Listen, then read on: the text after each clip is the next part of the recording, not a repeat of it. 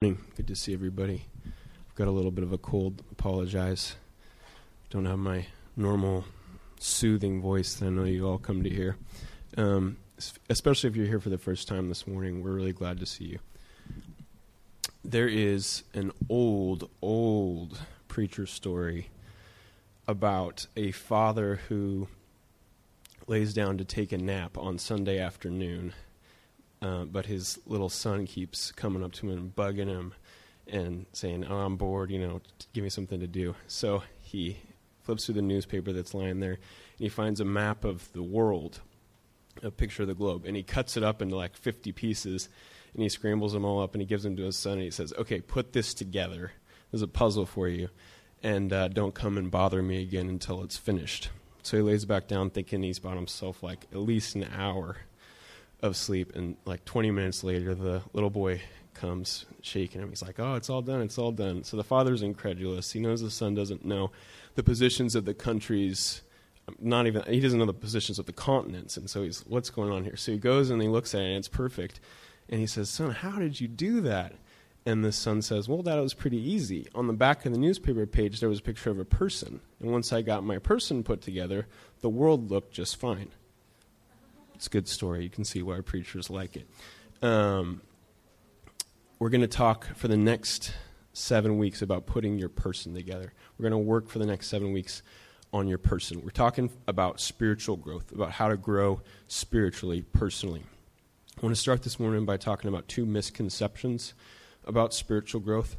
The first is that spiritual growth is kind of this specialized thing that applies to one area of your life. So spiritual growth is about kind of like how to connect with God more, or how to understand Christianity better, that sort of thing. It's actually just the opposite. Spiritual growth is the only type of personal growth that affects every area of your life, that deals with the very core of who you are. So in 1999, there was this book that came out, Body for Life. I don't know if any of you remember it. It spent like 3 years on the New York Times bestseller list. Crazy, phenomenal hit. I think a lot of the reason why it was such a big hit is, it had all these, exercise techniques and stuff, but it claimed, the underlying theme was, if you get in shape, it's going to positively affect all these other areas of your life too. It's going to make you have better relationships. It's going to make you have more energy and more drive. It's going to make you happier, all these things. Now, that's true to some extent, obviously. If you get physically fit, there are kind of spillover effects to other areas of your life. And the same thing's true if you, work on your emotions, if you get more in touch with your emotions, or if you work on your moral self, or if you try to grow intellectually. All those have sort of spillover effects. But spiritual growth, growing spiritually, working on your spiritual person, is the only type of personal growth that affects all of those simultaneously, equally. It's really the core of who you are. Spiritual growth doesn't deal with a part of you, it deals with the whole of you. It's the only personal growth like that. So that's the first misconception. It's not something that deals with part of you, just kind of your churchy self. It's something that deals with the whole of you. The second misconception about spiritual growth is that it's something that happens primarily through exercises and disciplines. And it's easy to see why we think that, because all those other types of growth that I just mentioned happen that way. Obviously with physical growth, physical fitness, going to the gym and working out. But same thing with if you want to grow intellectually, there are disciplines you can develop.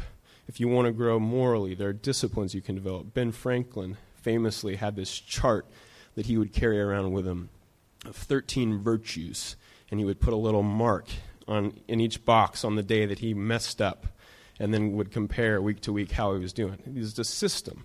There's books on all of these, too, by the way. I mentioned Body for Life already, but intellectual growth, how to read a book, Mortimer J. Adler, classic on intellectual disciplines, how to make yourself kind of more educated. Or the best book ever written probably on moral and emotional growth is the Stephen Covey book, 7 Habits of Highly Effective People. Now, all these books have one thing in common, which is that they have a system for you to follow. There's this system that you go through to kind of get better. They also have in common that they conveniently place a little order form at the back of the book where you can kind of get supplementary products. But they all give you a system of disciplines and exercises so that you can grow in these areas. Now, will they make you a better person? Sure. Sure, they'll make you a better person. It's not snake oil. Discipline works. This stuff is real. Sure, you can become physically fit. Sure, you can become more emotionally aware and mature through discipline. Same thing for your moral faculties. Same thing for your intellectual faculties. Absolutely, it works. But what will never happen following any of these systems is that you will never become a person from whom love, joy, peace, patience, kindness, goodness, gentleness, faithfulness, self-control spontaneously erupt without you even trying. You can't even stop it. That will never happen. That'll never happen by following any of these systems. That can only happen through spiritual growth. You say, okay, I get it. So give me the spiritual exercises. What are the spiritual things I need to do? What is it? Pray, read my Bible? There's got to be a set of spiritual exercises for spiritual growth, just like there's a set of exercises for all these other types of growth too, right? That's not what the Bible says. What the Bible says is that spiritual growth is primarily something that is God-initiated. It's something that God does in you. And this misconception that it's something that we do ourselves is as old as Christianity. In the first generation of Christianity, the Apostle Paul addresses this in his letter to the Galatians. Galatians 3, chapter 3 says, "Having begun your new life in Christ in the Spirit, what makes you think that you should now continue it by your own effort?" See, a lot of Christians know that when you come to God and say, "God, I want to have a relationship with you," that's all grace. It's all about you just saying, "God, I give up, you take it," and God accepts you as you are. But then we think, after that, then you kind of try. Then it's about your own effort. Growing as a Christian, growing as a spiritual person is about your own effort. And what Paul says is, now what would make you think that when it begins this way, when it begins like this, it would suddenly turn into this different sort of thing along the way? Why would you believe that? That doesn't make any sense. No, it's the Spirit at the beginning. It's the Spirit of God at the beginning. It's the Spirit of God all the way through. Now, disciplines can help at some point down the road. Praying, reading your Bible, that sort of thing. That can help support and sustain growth that's already happening in your life. But it will never kickstart it. It will never be able to be a catalyst on its own. Instead, it has to be the Spirit of God in you doing those things. It's in that same letter, Galatians, that Paul, a couple chapters later, gives this list that I just recited a second ago, love, joy, peace, and calls them the fruit of the Spirit. That's not just an empty metaphor. The fruit of the Spirit. He uses that word for a particular reason. It's a metaphor with a long history. Jesus used the same metaphor, and Jesus was borrowing it from the Old Testament even before that. The image is of a tree that's healthy, a healthy tree, and fruit appears on the branches of the tree organically, naturally, supernaturally, almost miraculously. It just happens. It just happens. And Paul says spiritual growth is like that. When it happens in your life, it just happens. The Spirit does it in your life. Say, okay, great. Thanks for letting me know that. Now I don't have to feel as guilty about all those spiritual disciplines I'm not doing. That's nice. A couple questions. One, why are we sitting here this morning? If God just does it, why do we bother to come to church? Why do we bother to try at all? Couldn't God just do it in me when I'm sitting at home on my couch just as easily? What's the point? First question. Second, why isn't it happening in my life? If it's something that God does and not me, why isn't it happening? Because before, I thought I knew why I wasn't growing spiritually the way I thought I could. I thought it was just that I wasn't doing the things I was supposed to do, reading my Bible enough, praying enough, that kind of thing. But now that you tell me that it's something that God's Spirit does in me, why isn't it happening to me? That doesn't make I've given my life to God. Why isn't that happening in my life? I can answer both those questions the same way, which is just to say, you do still have a part to play. You still have a part to play, and that part is just to get out of the way. It's just to get out of the way of what God wants to do in your life. But that is a lot trickier than it first appears. It's a lot harder to get out of the way than it seems. So what we're going to talk about for the next month and a half is how do you get out of the way? How do you get out of the way so that the Spirit can work in your life? Because you can never produce the spiritual growth on your own. You can never make love come out of your life. You can never make joy come out of your life. God has to do that. But what you can do is keep from inhibiting it. And all of us have ways that we're inhibiting it in our lives. Jesus, in the opening paragraph of the Sermon on the Mount, he gives kind of a step-by-step rundown of how do you get out of the way of God's work in your life? How do you submit to this and just let it happen? And we're going to spend the next 7 weeks looking at the 6 steps of how to do that. We're going to look at the first step this morning. But before we do that, let's pray.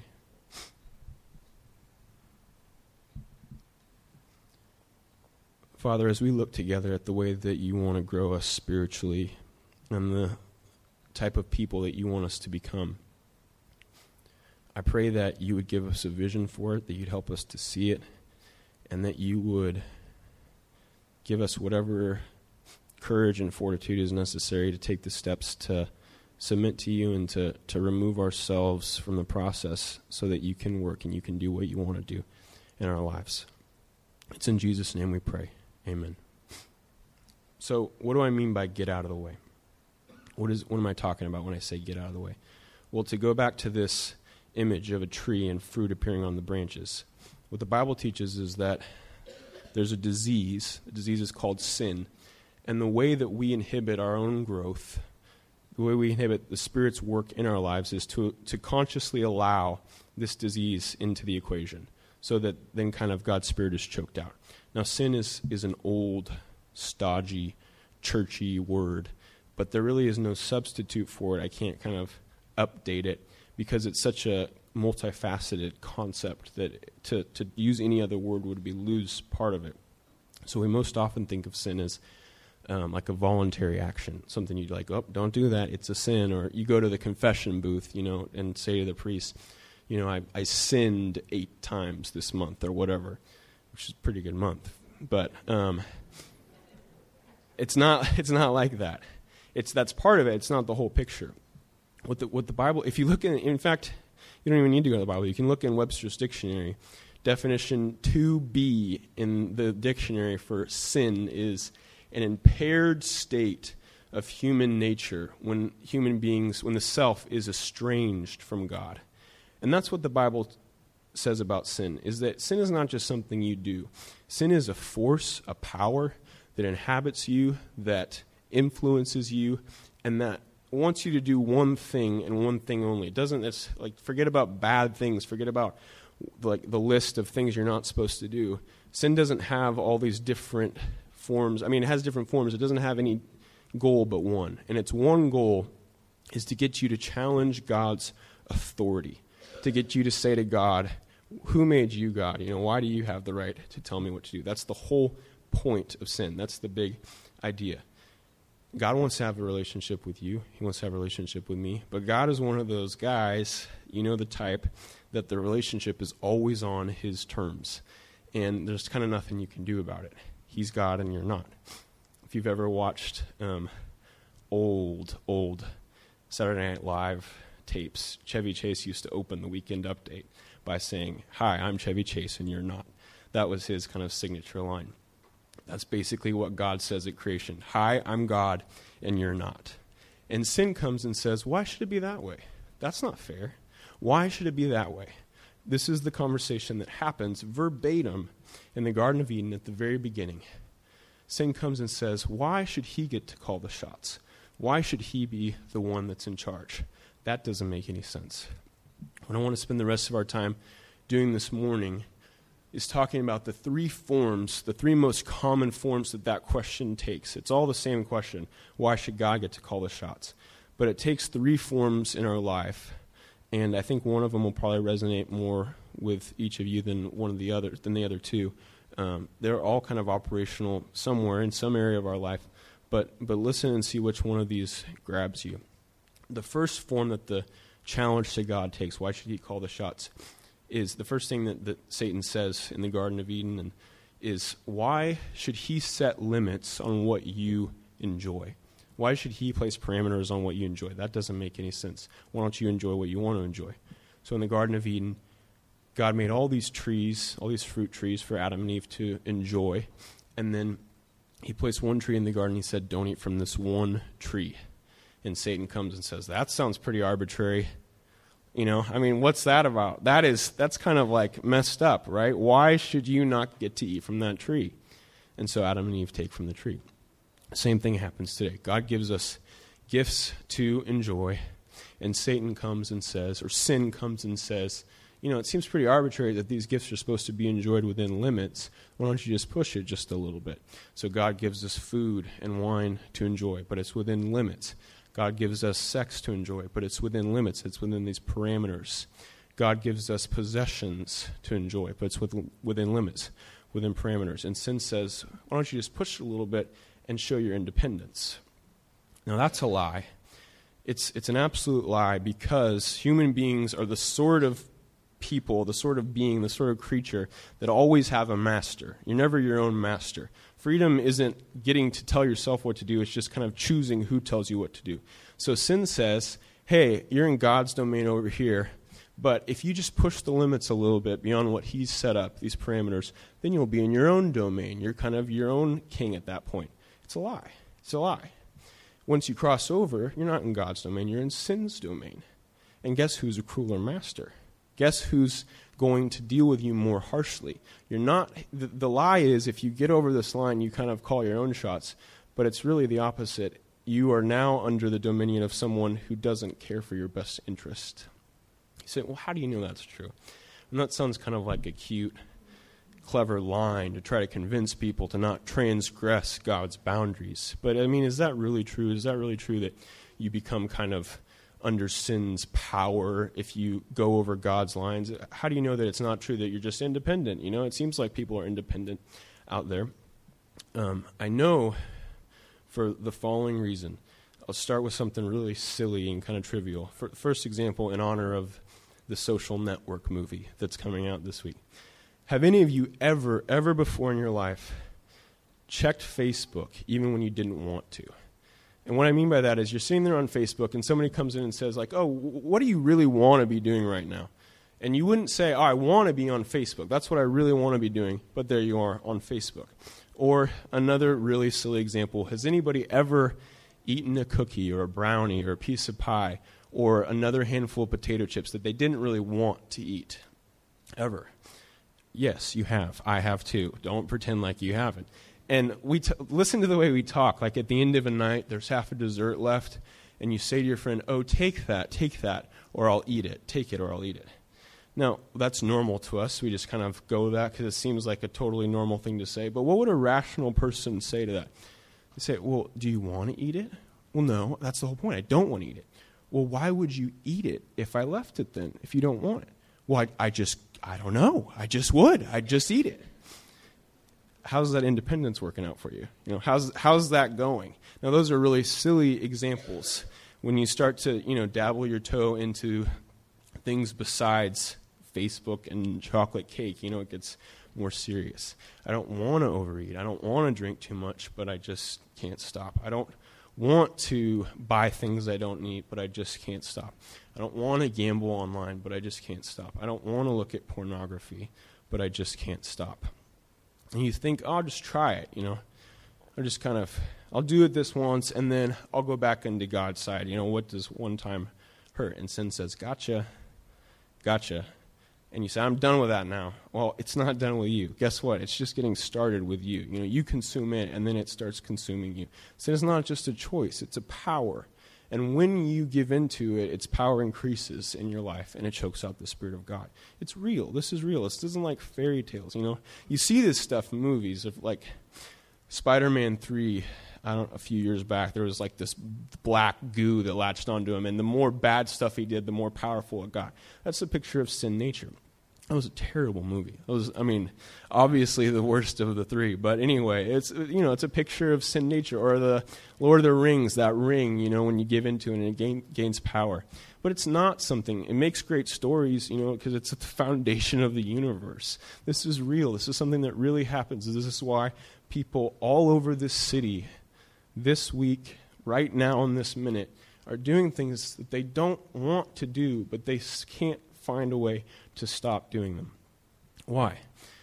Because when you step outside the limits God has placed on the things we're supposed to enjoy, this happens. So why did God even make the limits to begin with? I don't know. He's God. That's the whole point. That's such a sin mindset question. I don't know.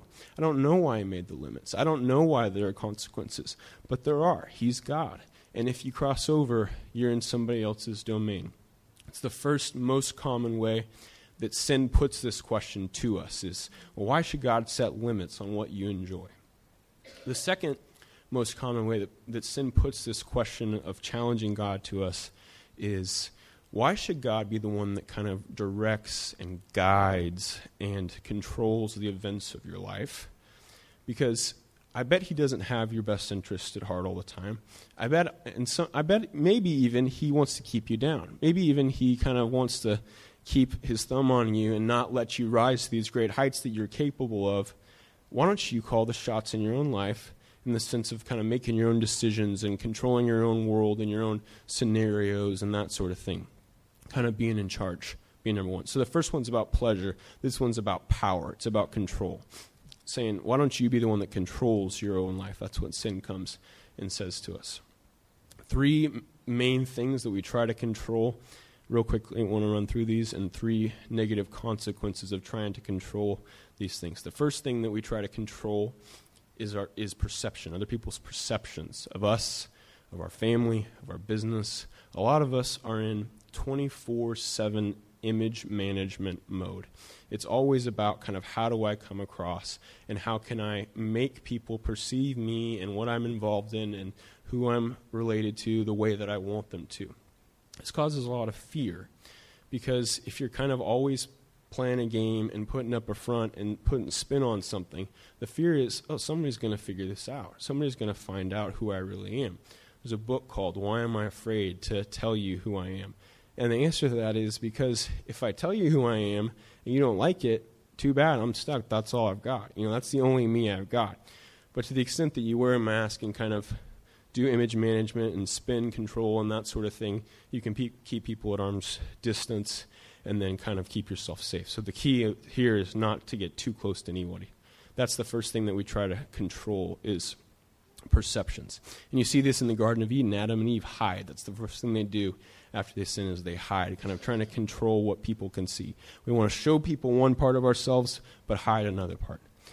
That's the first thing we try to control. The second thing we try to control is people, other people in our lives. Parents try to control their children. Children try to control their parents. Wives try to control husbands. Husbands try to control wives. Colleagues try to control each other. I'm sure you haven't noticed that there are office politics at your office, I'm sure your office is the only one in the city that doesn't have this sort of thing going on. But it's not just other people. We do it too. We try to control other people. We try to orchestrate things. We try to act like a puppet master and kind of pull all the strings and make people do what we want them to do. This causes fatigue. The negative consequence of trying to control other people is fatigue. You get tired. It gets tiring trying to make your kids turn out just the way you want them and make sure your husband's always happy. It gets tiring trying to make sure every client is right in line and every associate is right in line. It gets tiring. It gets tiring trying to control other people. But we do it because what if we didn't? What if we left it up to God to control the other people in our lives? What would they do? They'd probably do crazy things. They'd probably do things we didn't like. So we have to manipulate. We have to try everything we know how to control the people around us. First, we try to control perceptions. Second, we try to control other people around us. And the third thing we try to control is our problems. I'm okay. I've got it. It's not a big deal. Got it covered. Don't worry about it. It's fine. It's fine. It sounds like somebody trying to play God. But when problems come into our life, the last thing we want to do is throw up our hands and give up. We always try to control it. We always try to make it kind of all work out. This leads to frustration because I don't know if you've noticed this, but it's not like problems stop coming. I'm a pretty young guy, and I have more times than I can count in my short life. I mean, I've seen this happen. I can name so many people that have said seriously, sincerely, it's just this season. It's just once I get through this, once I get to this marker, things will calm down. It'll kind of be less crazy and there'll be less problems. And you check back in, after the marker, and guess what? It's not any different. They keep coming up. It's like the arcade games, the whack-a-mole, you're just hitting them, and one pops up here, and then it pops up over here, and it's endless. If you're so powerful, why don't you just unplug the machine? But you can't. And some of you, it's not this whack-a-mole phenomenon with, the problems just keep coming. Some of you, it's one problem that you've been dealing with for year after year after year, and it just seems like it'll never go away. And you have like a part-time, 20-hour per week position just in managing this one problem in your life. But you can't let it go, because what will God do? What will God do with that problem? Probably jack it up even worse than you are, right?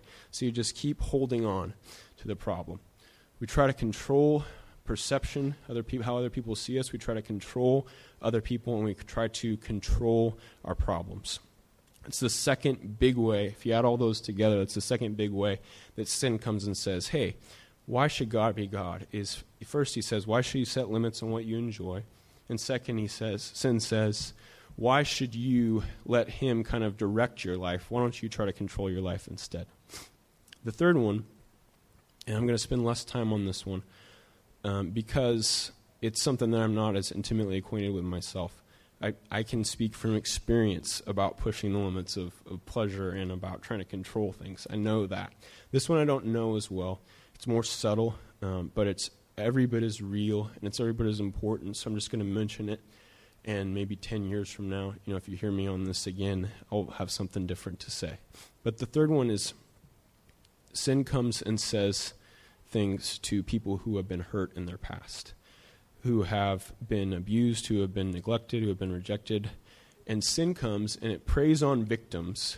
So it works both sides of the table. It doesn't just get people to do bad stuff, but then it comes to the victims and says, you know what, I bet you probably deserve that. You know what, I bet that happened to you because you're no better than that anyway.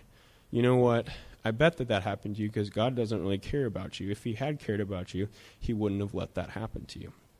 Now again, I can't speak from experience on this, but what I know is that is sin talking, that is evil talking. And I know that as crazy as it sounds, it's just as wrong to give in to that voice as it is to give into this voice to push the limits of what you enjoy or to try to control your world.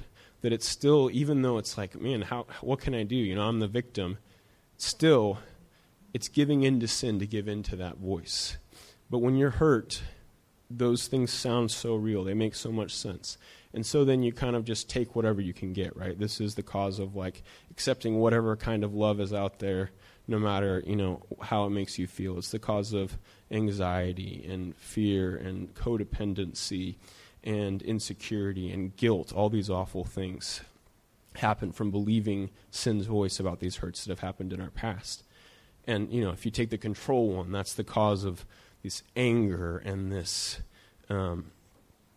overworking and this anxiety. And if you take the pleasure one, that's the cause of all these addictions, sexual addiction and addictions to food and alcohol and drugs and gambling and all these sorts of things.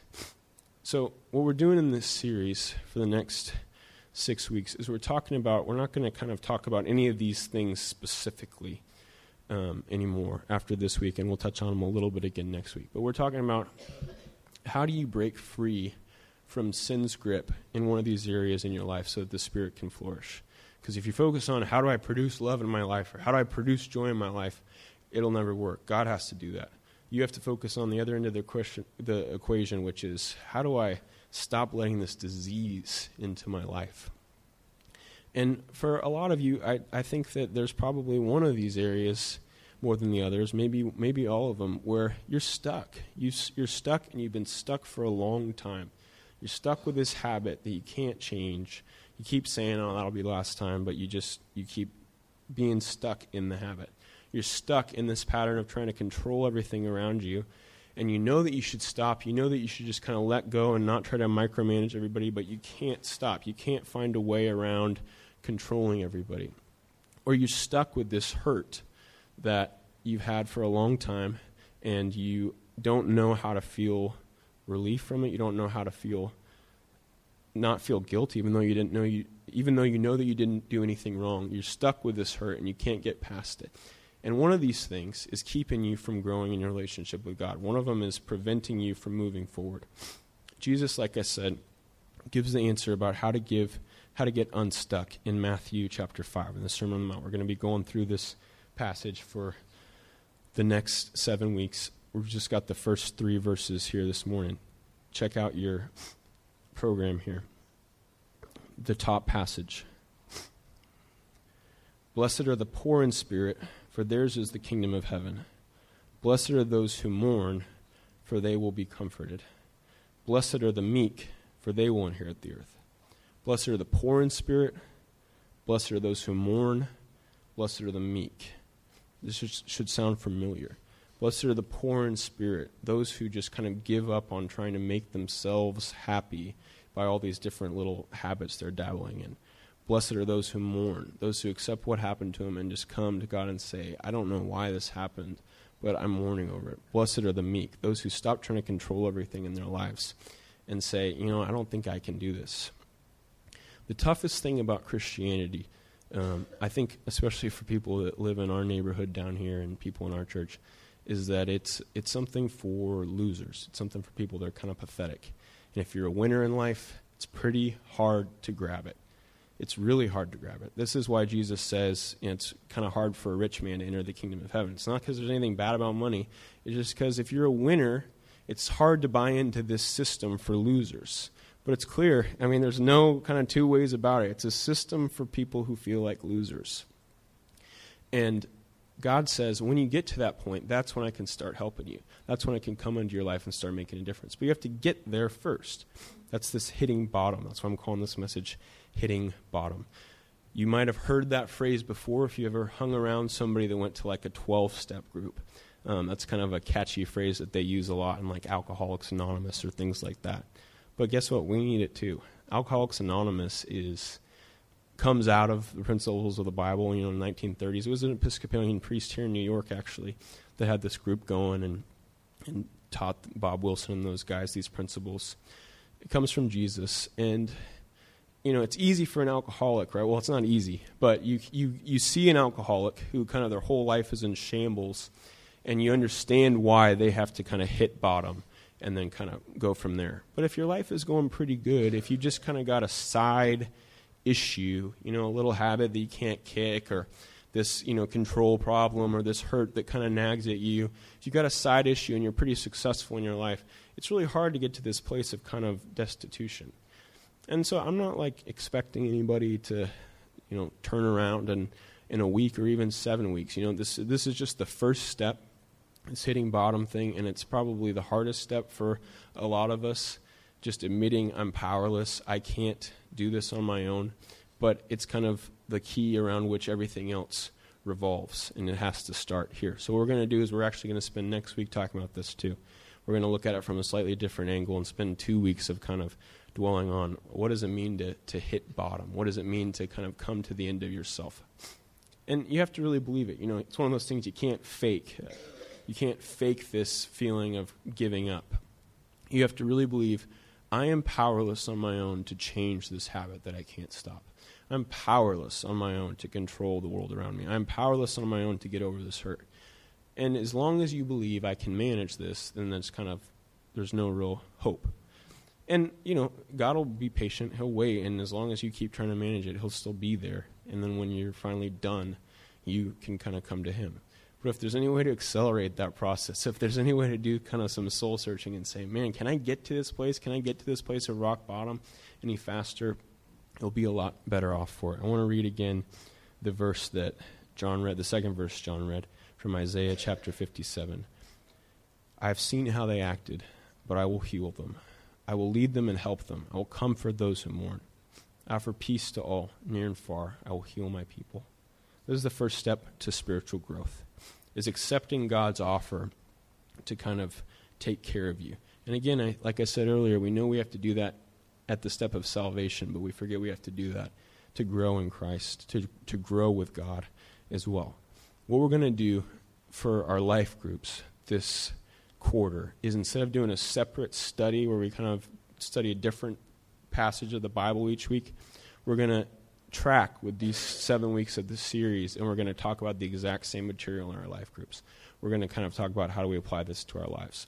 So, it's not going to be too weird or too high pressure. It's not going to be go around and be like, okay, what's yours? Come on. did you hit bottom this week? It's not going to be like that.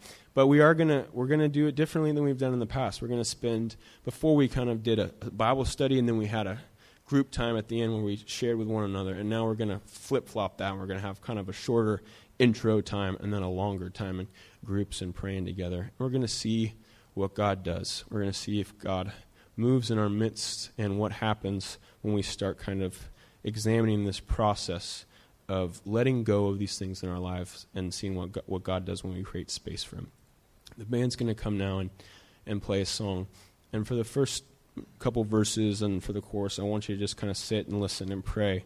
This is kind of going to be our theme song for this series on getting unstuck. Because really what we're talking about is brokenness, kind of stopping from keeping yourself all together and learning how to be broken before God. And this song talks about that. So listen as the band plays and think about these words and pray to God in your own heart and ask him to reveal to you, what is it? What are these things that's keeping me stuck? And how can I get to that place of kind of giving up?